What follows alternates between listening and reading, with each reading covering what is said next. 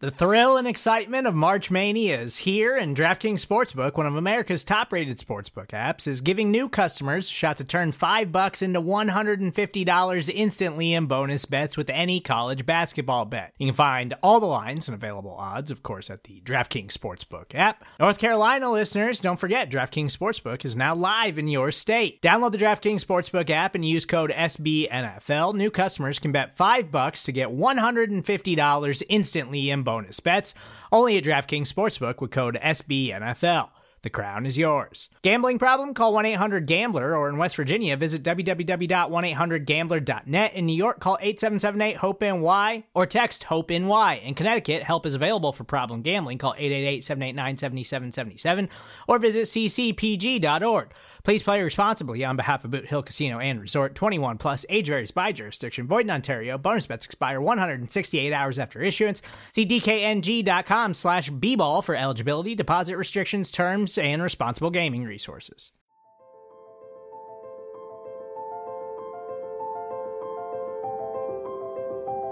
Michael Kist. You caught me not listening again? Benjamin Solak. You never listen! It's the Kist and Solak Show. Presented by SB Nation and Bleeding Green Nation.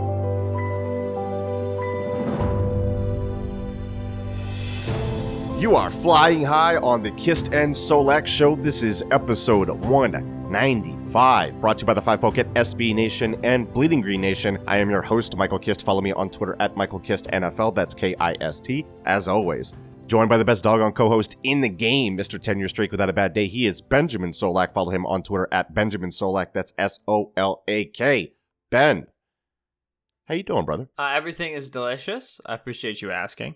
Jacksonville, Miami. Thursday night football. So far, Thursday night football games have been good. This has been a solid Thursday night football slate. Bengals, Browns looked bad, turned out good. Jags, Miami looked boring, turned out not boring because, as Eagles fans very well know, Ryan Fitzpatrick is good for at least a couple interesting performances a year. Mm-hmm. Next week is the true heat check.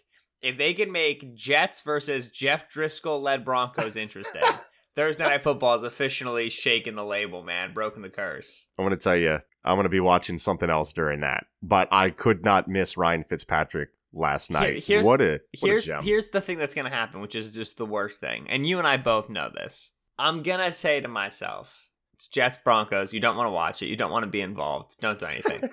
And then by Thursday at 3 p.m., I will have wagered on Tim Patrick over 2.5 receptions. And then I will watch the whole game screaming at Jeff Driscoll to throw the ball to Tim Patrick. And I won't enjoy a second of it. Healthy decisions. I'll watch the first quarter and I'll be like, well, got nothing else going on and nobody's on Warzone, so I might as well ride this thing out and just make fun of it on the timeline. That's pretty much what will happen.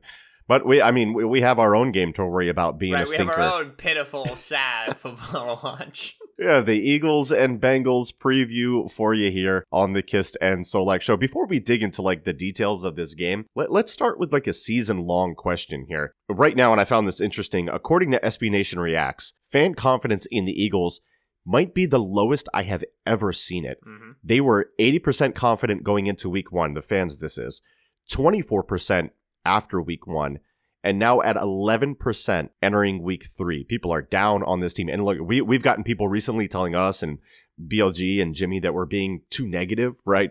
But man, I don't know what to tell you. Before the season, had a lot of people very upset with me for saying the Eagles are probably going to win fewer than 9 games. And now look at us. And we're not trying to gloat like this sucks. It's understandable that we're negative. It's like, listen, I think if this team were fully healthy, it's an 11-12 win team. I think this team is not fully healthy.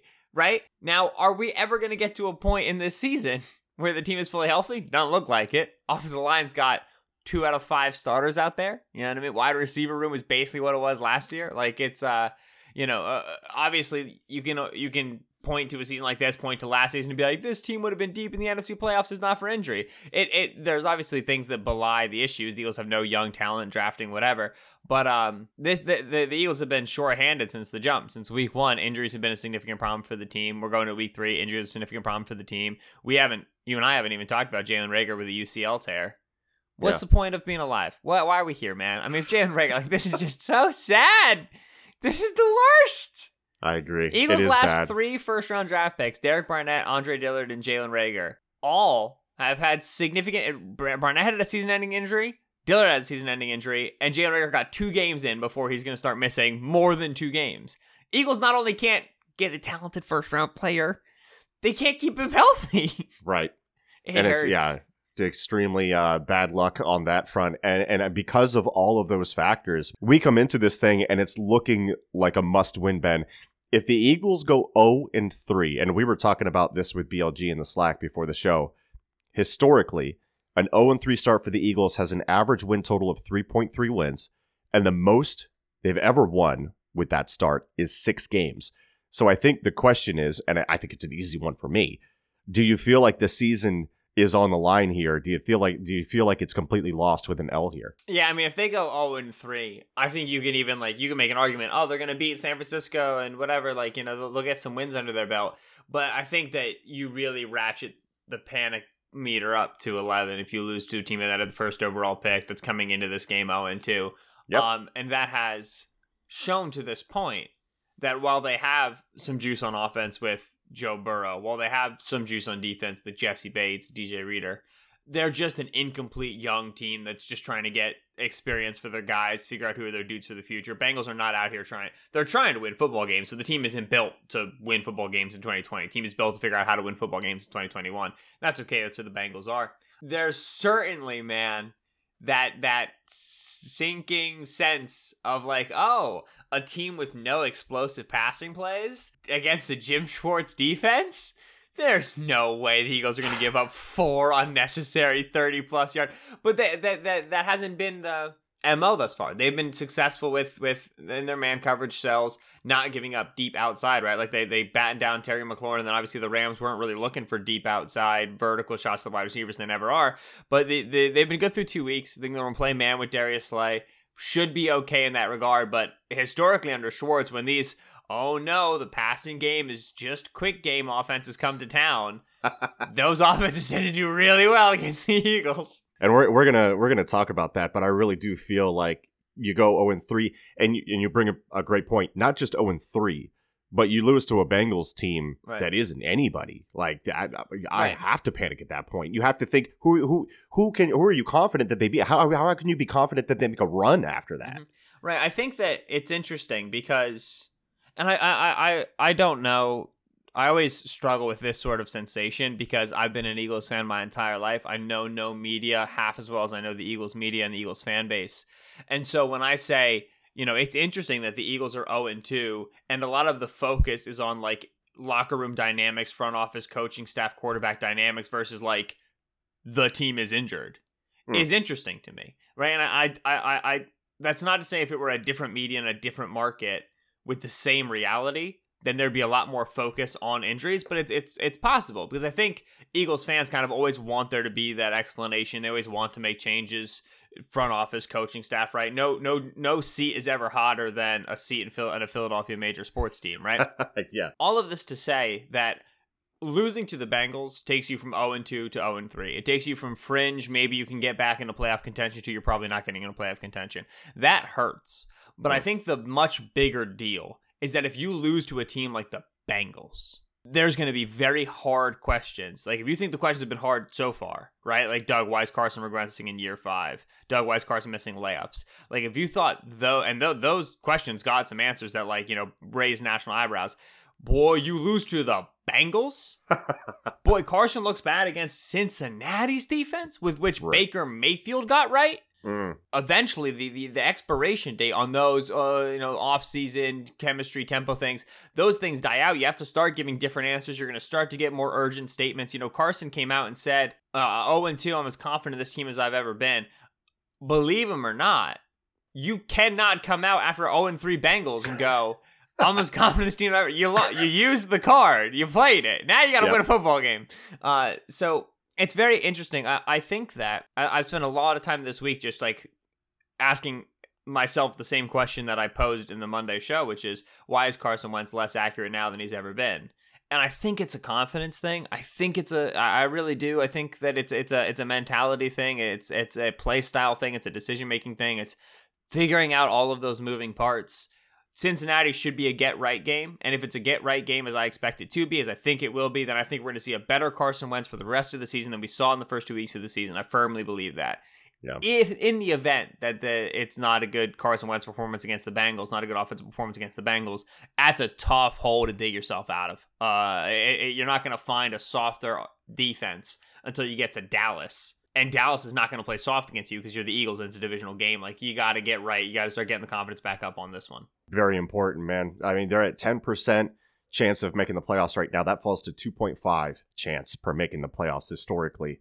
And brother, I mean, let's look at the injury report too, because the Eagles not only banged up in all the places that you mentioned, but for the second day in a row, Fletcher Cox missed practice with an oblique injury in his abdomen. Doug Peterson said today, as we're recording, we're finding out, Doug Peterson says Fletcher Cox will try to get in work in practice today and is going to end up being a game-time decision. Now, luckily, that's one of the spots where you have a little bit more depth with Malik Jackson. Hopefully, Javon Hargrave can kind of come on a little bit more. But that's not great, losing a key part of your defense if he cannot go. Other than that, the injury report is pretty clean. I mean, the guys that we know about, you mentioned Rager. Alshon Jeffrey was there with limited participation as he tries to work back towards maybe an October start date with that foot. So he had limited participation. Everybody else was full participation or were resting. For the Bengals, the big ones are Geno Atkins with the shoulder, Mike Daniels with the groin, both defensive tackles. So we'll kind of get into that. But let's transition here, and we'll kind of do our usual flow here of going with the Eagles offense against the Bengals defense. You mentioned that this is one of the easier matchups for them. And Bengals defense is pretty much in the middle of the pack in scoring efficiency, red zone efficiency, third downs, pass defense, DVOA, all that. Like you mentioned, though, it was a get-right game for Baker Mayfield against them after struggling big time in week one. And it looks like overall their biggest struggles have been against the run, where they're 25th in DVOA. They are allowing 5 yards per carry. To that point, I need to see some explosive runs from the Eagles in this game. They have only three runs of over 10 yards this year. Only the Bengals have less. On the flip side, the Bengals are allowing the second most with the 12 of those explosive runs allowed. As I just mentioned before, Geno Atkins, Mike Daniels banged up, so there's really no reason why these backs can't get going against this defensive line. But of course, what everybody is really going to want to see is an improvement in the passing game, namely with Carson Wentz, like you mentioned. And there's been a lot of time and energy spent on the scattershot mechanics we're seeing with Wentz that's leading to some serious accuracy issues. We talked about it on the QB Factory number 11 yesterday. I thought it was a really good show. You should go listen to that. Nearly every quarterback-minded person in the world has offered their expertise. And on the plus side, it's a really good chance to learn what we mean when we say, quote unquote, mechanics. But the negative side, of course, is that it leads to questions about if Wentz is just fundamentally broken in that regard. And there have been a lot of questions about, can it be fixed, right?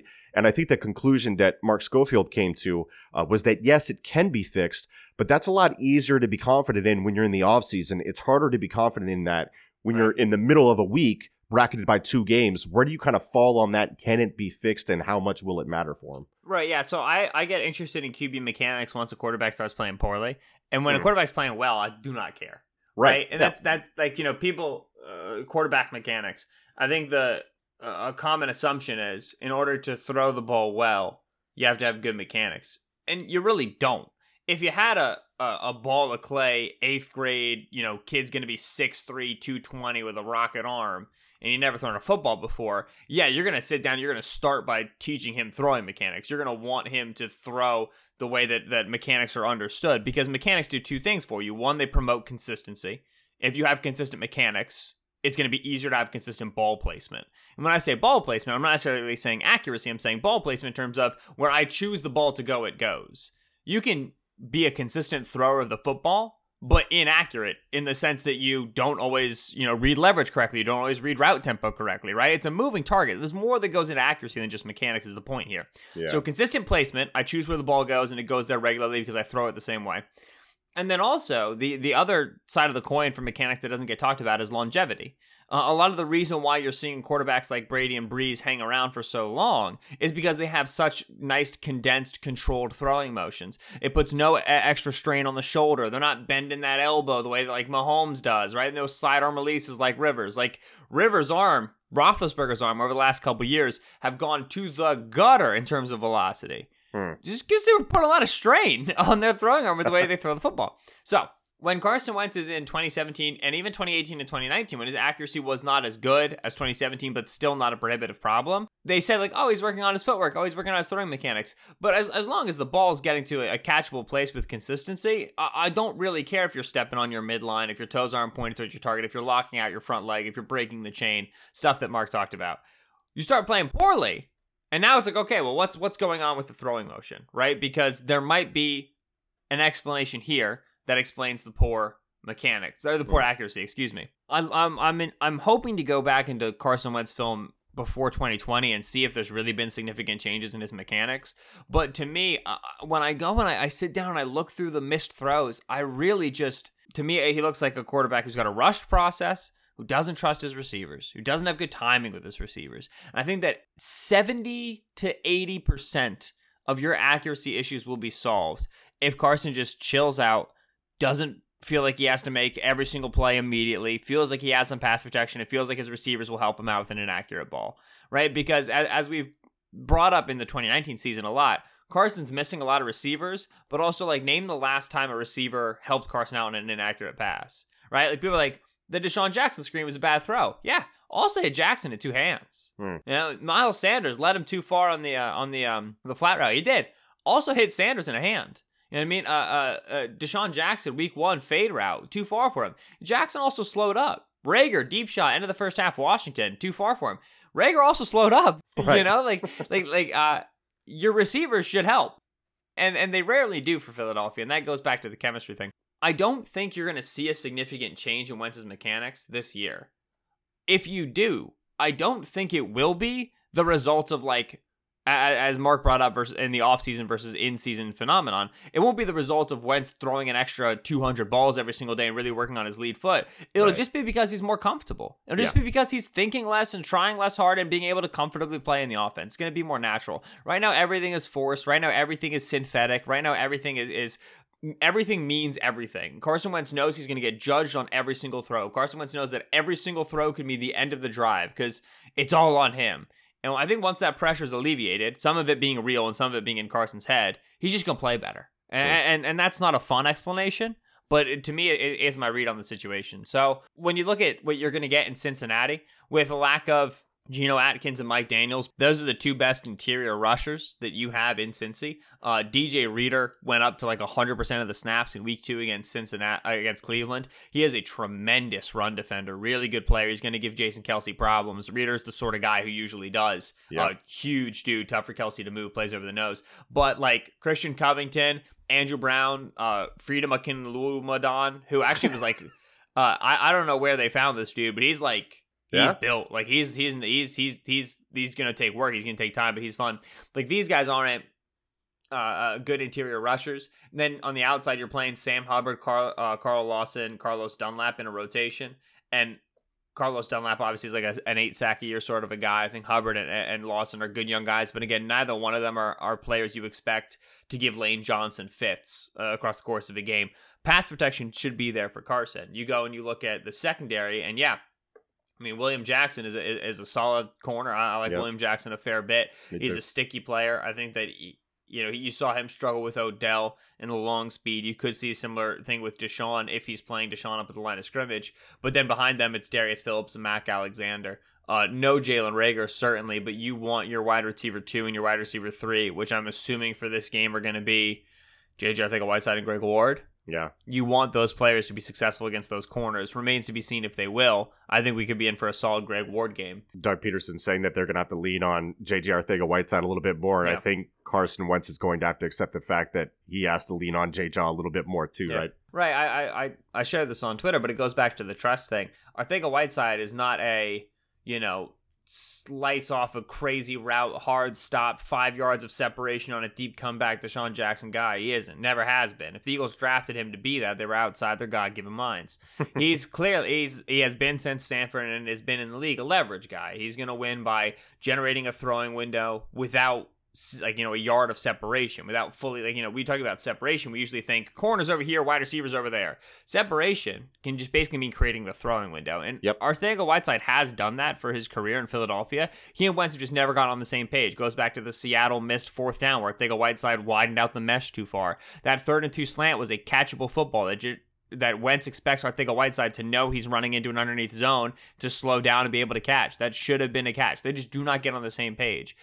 You have to be able to trust a player like Arcega-Whiteside, and Arcega-Whiteside has done nothing to earn Carson Wentz's trust. So he gets put out there for all those snaps, gets out there, runs all those routes, and gets a target. Because Wentz doesn't want to throw to him. Because it's never been a rewarding, going back to the Lions drop touchdown in week 3 of his rookie season, right? Yeah. It's never been a rewarding experience for Carson Wentz to throw the ball to the doggone guy. So put him out there more if you want, but the conversation has to be had with your quarterback. Listen, this is what we've got. This is what he's going to run, and we're going to throw it to him, and he's going to have to make a play. You got to trust him to make a play. So the situation is there for Carson against this defense to have time in the pocket and have open receivers. So this is where, if it's been a confidence thing, if it's been a timing thing, you should be able to iron out some of those struggles here today. Moving on to the DraftKings Sportsbook line for this game. The Eagles are a 4.5-point favorite, shifting down from 5 earlier in the week as confidence wanes. The over-under is set at 47, so I think Vegas is saying this game is roughly 26-21 Eagles. Ben, over-under on the Eagles offense putting up 26 points. I don't think they do. I think this is an extremely run-heavy game for Philly. I've talked about it as a Wentz getting right game. I think Wentz going to get to throw the ball in a lot of advantageous situations. I think that they're going to find him second and shorts on which he can push the ball down the field. Take some more vertical shots with Deshaun, something that they had a lot of in week 1 and completely abandoned in week 2. I think we kind of start to find a balance there. We know they tried to get it in week 2, they just couldn't get it. So I think we start to find a balance there a little bit. Push that ball down the field. The one place you really want to avoid is the deep middle on the Cincinnati defense. That's where Jesse Bates plays. That's a doggone good center fielder. Yeah. But I think they're going to still try to move him with play action. He plays in the box at times, and then be able to throw their deep shots over the top. So I think you're going to see more of a deep pass game from Carson Wentz, fewer attempts. They will obviously still work the quick game in the RPO game, but with the way that this Cincinnati linebacking core plays, and they got a ton of young guys. Josh Bynes, who they grabbed from Baltimore, but then Logan Wilson, Jermaine Pratt, and Akeem Davis-Gaither are basically the guys that rotate in there behind, and Von Bell plays in the box as well. They have a half a good run defender in Josh Bynes. There's no good run defenders in that second level. DJ Reed or Christian Covington is a good defensive tackle group to play the run, but if you can block that first level successfully, it's Josh Bynes or it's nobody really in that second level. Sanders is going to get a lot of touches. They're going to run a ton of different concepts too, make that defensive line work, make that defensive line think.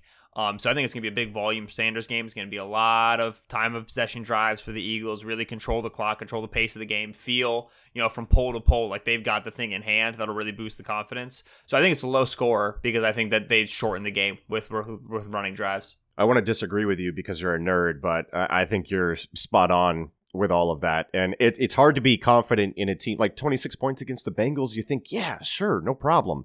This is a 32nd ranked DVOA offense with a quarterback that has 3.33 adjusted net yards per attempt. I don't want 26 points. I just want mistake-free football. Like I just want generally good plays. Give me a solid 24-point outing. I'll be happy. I'll be a happy man. Yeah. If they have 17 points on 7 drives, 17 points on 8 drives, and it's just then at that point the game is kind of in hand. It's 17-9, whatever. Then we'll go home. I'll sleep. It's okay. I do not need them to score a ton of points. I think that there's a good chance that the Eagles have a decent point outing, right? 20s, 21, 23, and people are offense should have been better against the Bengals. Listen, as long as Carson does not make just a terrible play, even as long as he doesn't make 2 terrible plays, it's going to be a dub, right? This is this is a get right game. It's not important that it's domination. It's not important that it's high output. It's not important that it's fun loving air guitar in the end zone on Carson Wentz's 4th touchdown of the day. Just don't make mistakes. Execute the offense. They're going to go quick game a lot. They're going to go underneath passing a lot. They're going to run the ball a lot. Convert on some easy third downs, and just get your offense some good reps against a bad defense. Yeah. Look, I don't care. It can be 3-2. It's a must-win game. Ultimately, it's a must-win game. So just win, baby. All right. When we come back here on the Kist and Solak show, we're going to flip sides. We're going to talk about the Bengals offense and what they have to offer against the Eagles defense. And then we'll give our final predictions for this game. That's coming up next here on the Kist and Solak show. Thing might be 3-2. All right. Put it in the pod. You won't. And we are back here on the Kist and Solak show, episode 195. SB Nation, Bleeding Green Nation, bringing it to you. Michael Kist here with Benjamin Solak, and we are previewing this Eagles matchup with the Bengals. We covered the Eagles offense. Let's flip side to the Eagles defense, and to do that, we have to talk about this Bengals offense. I mean, AJ Green is supposedly the big threat on this offense if we're just looking like who can hurt you. He's been their big threat for years now, but he's off to a slow start. He's been targeted 22 times. Only 8 catches on those, Ben. I was about to say, and for like 14 yards or something, right? Like it's like a low yards per reception as well, isn't it? Yeah, it's super tiny. I think yards per reception, yards per target. I think he's somewhere around like 3.6 yards per target. That's the number. Yeah, that's what it is. Total 80 yards. He has 2 drops, a passer rating of 47.5 when targeted. The more efficient wide receiver for the Bengals at this point has been Tyler Boyd, who has been solid but unspectacular. And look, these issues with Green, they're not all on Green, even with the 2 drops. 8 of those 22 targets came on throws of over 20 yards. None of those were deemed catchable by PFF.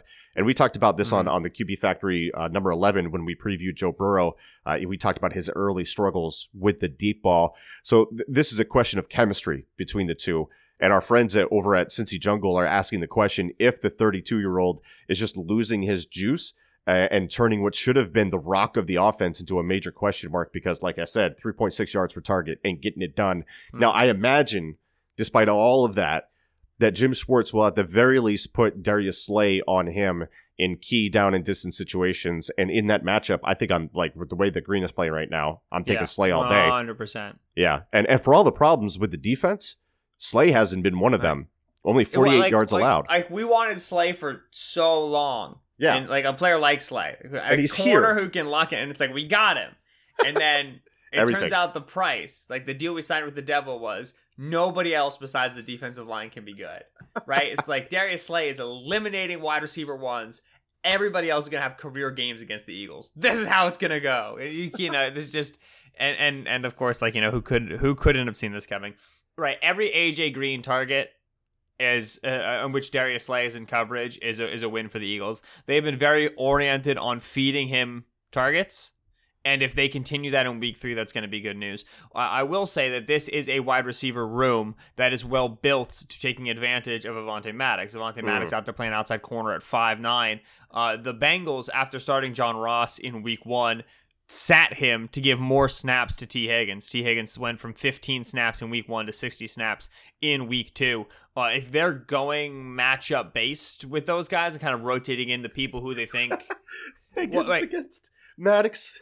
Right, exactly. Higgins against Maddox came back when you were playing backyard football on Thanksgiving with your younger cousin, brother. You put that hand up the moment you're even with him, hit me on the back tree. Like, this is, right. You know what I mean? Like, you're just going to stiff arm that little guy. Maddox at corner too, as you know, it's very difficult because I think Maddox is a good player. Yeah. But I've been beating the dead horse here since the offseason. He's not an outside corner. Yeah. And the reason he's not an outside corner is sometimes there are 6'4" guys who play on the outside, and Maddox just does not have a recourse there.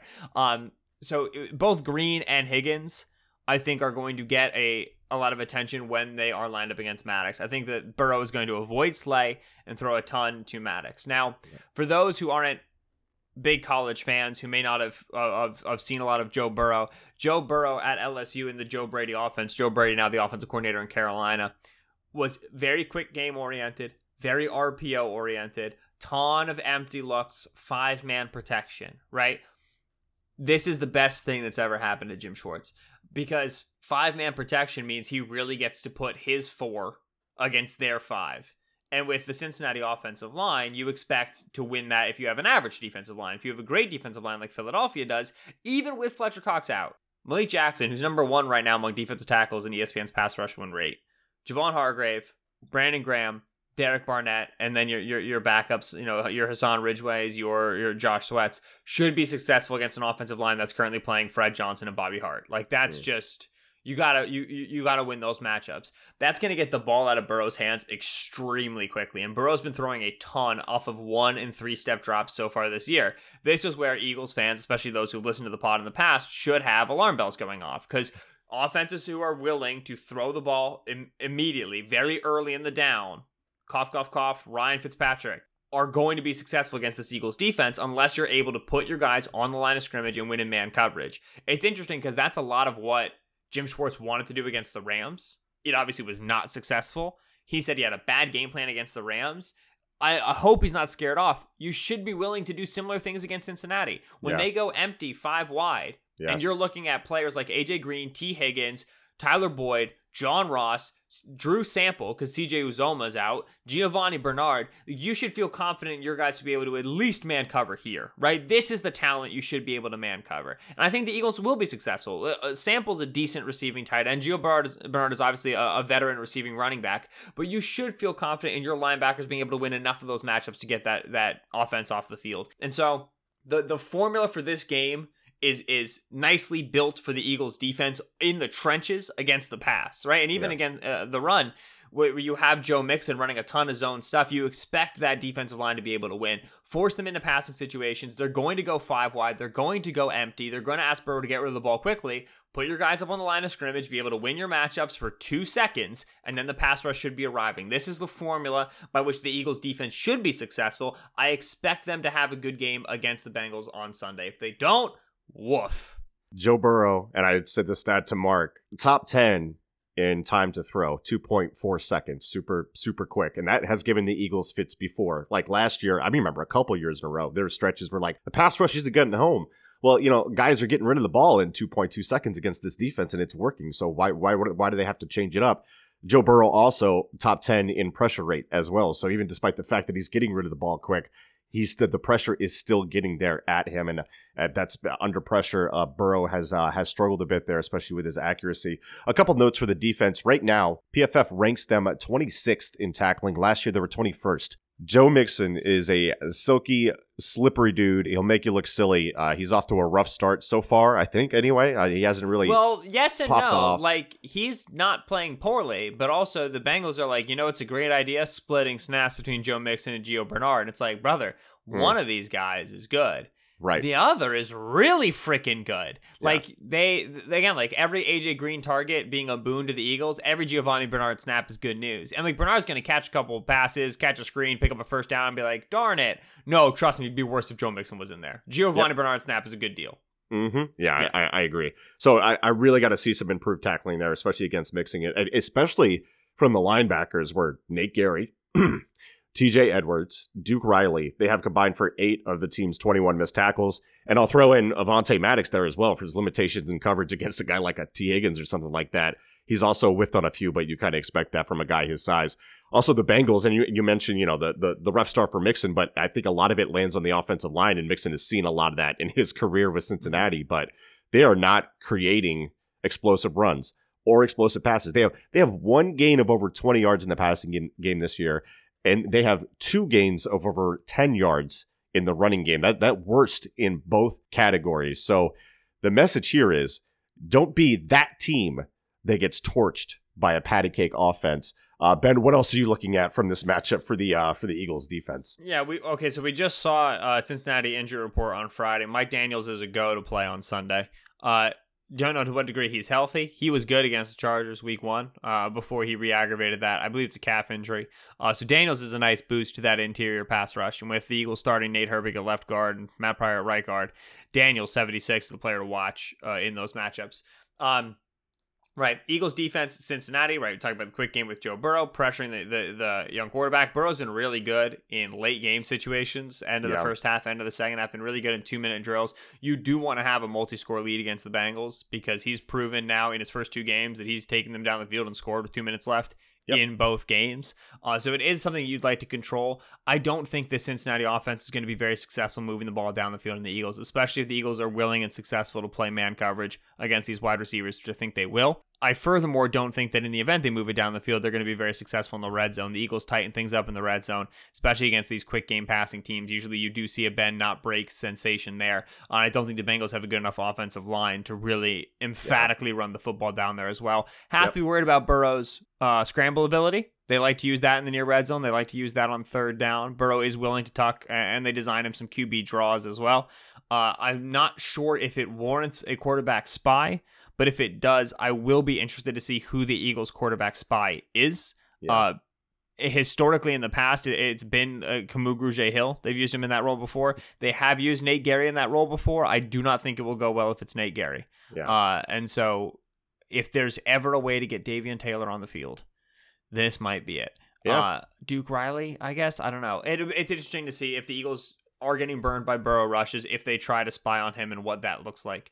So it's something else to watch for that game. But defensively, this should be a team that is finally, in the mold of a team you should be able to beat, because your defensive line is always your advantage. They always should be able to generate a good pass rush. That's the case every week. And then they have weeks against the Rams where it's like the defensive line didn't do anything. Goff was under no pressure. And you look back and you realize the ball's coming out in 2 seconds every single time. Yeah. And you go, all right, Cincinnati's going to try to do this. But then with even Zach Taylor, who obviously has a McVay background, they've not done a ton of McVay things. They don't do as much of the condensed sense. They don't do as much of the pre-snap motion.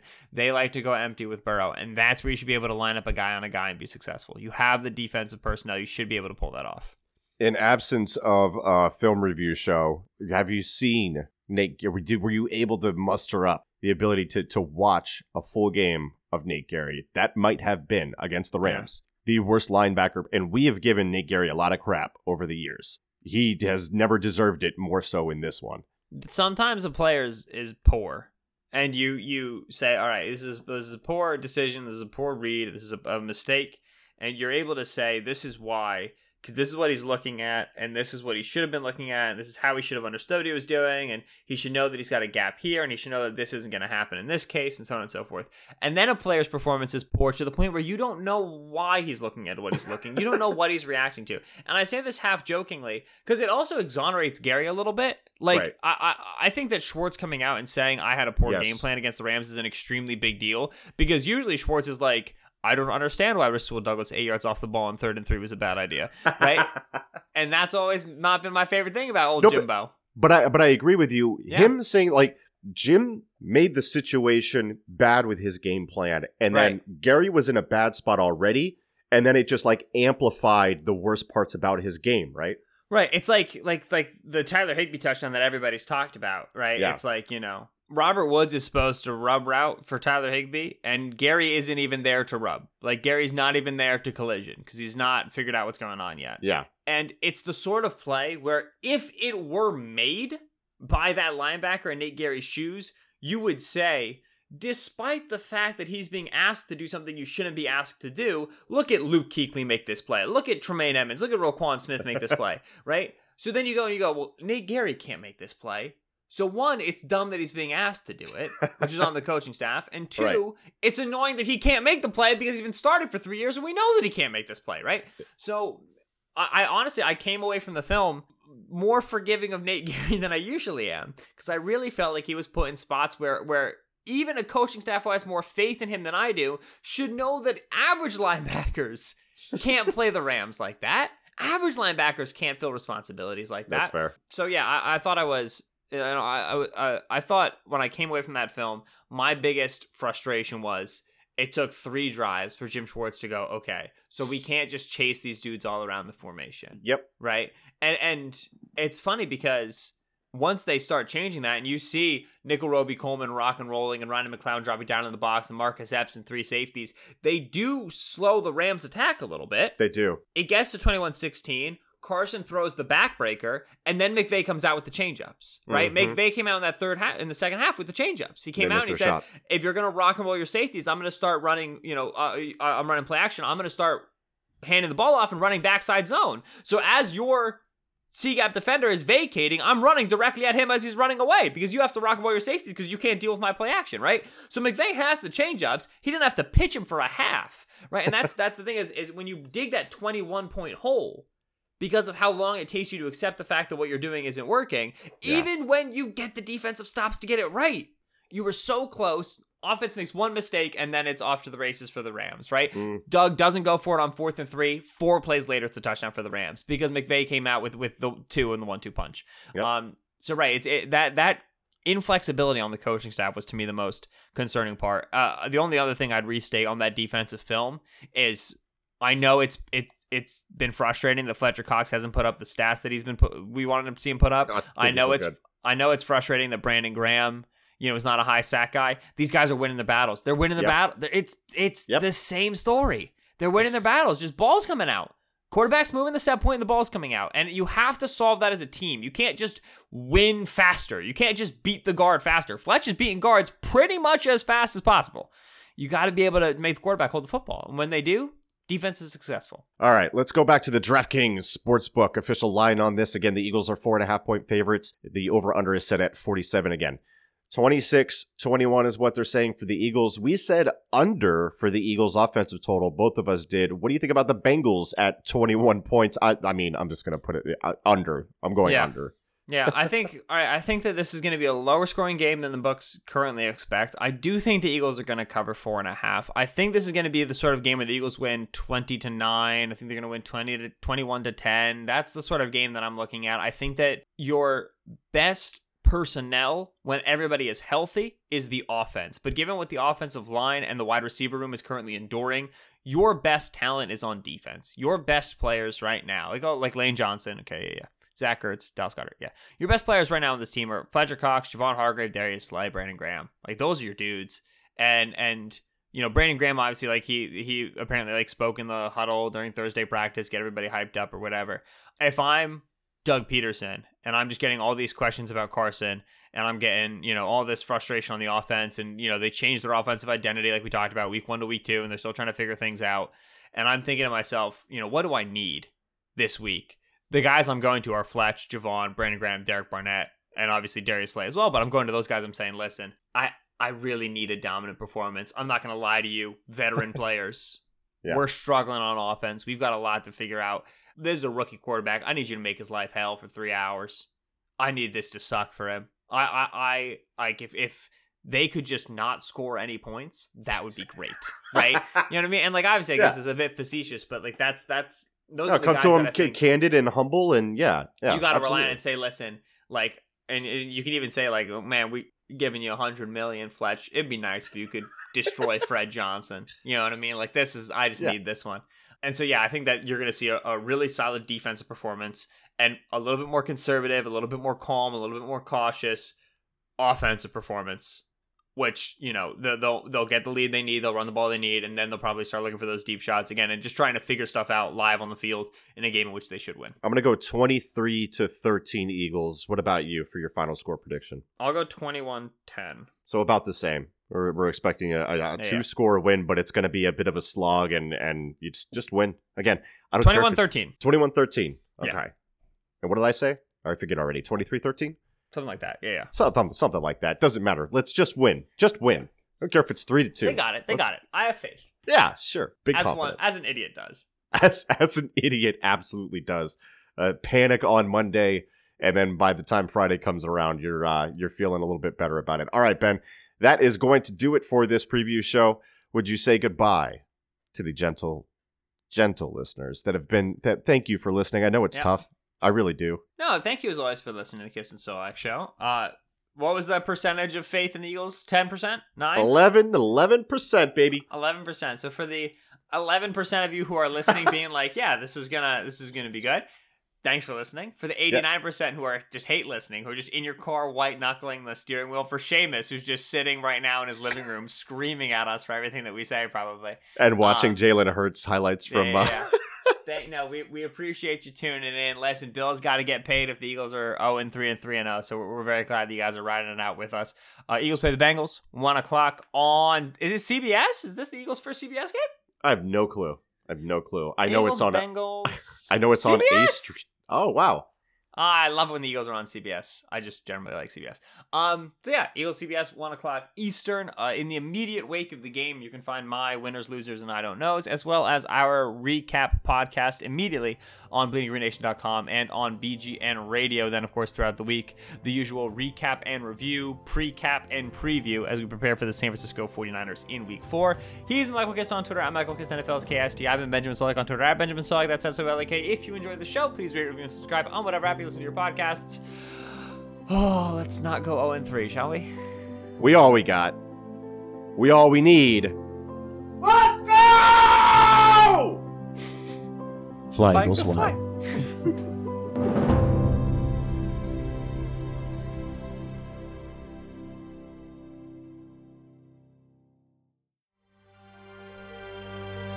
PG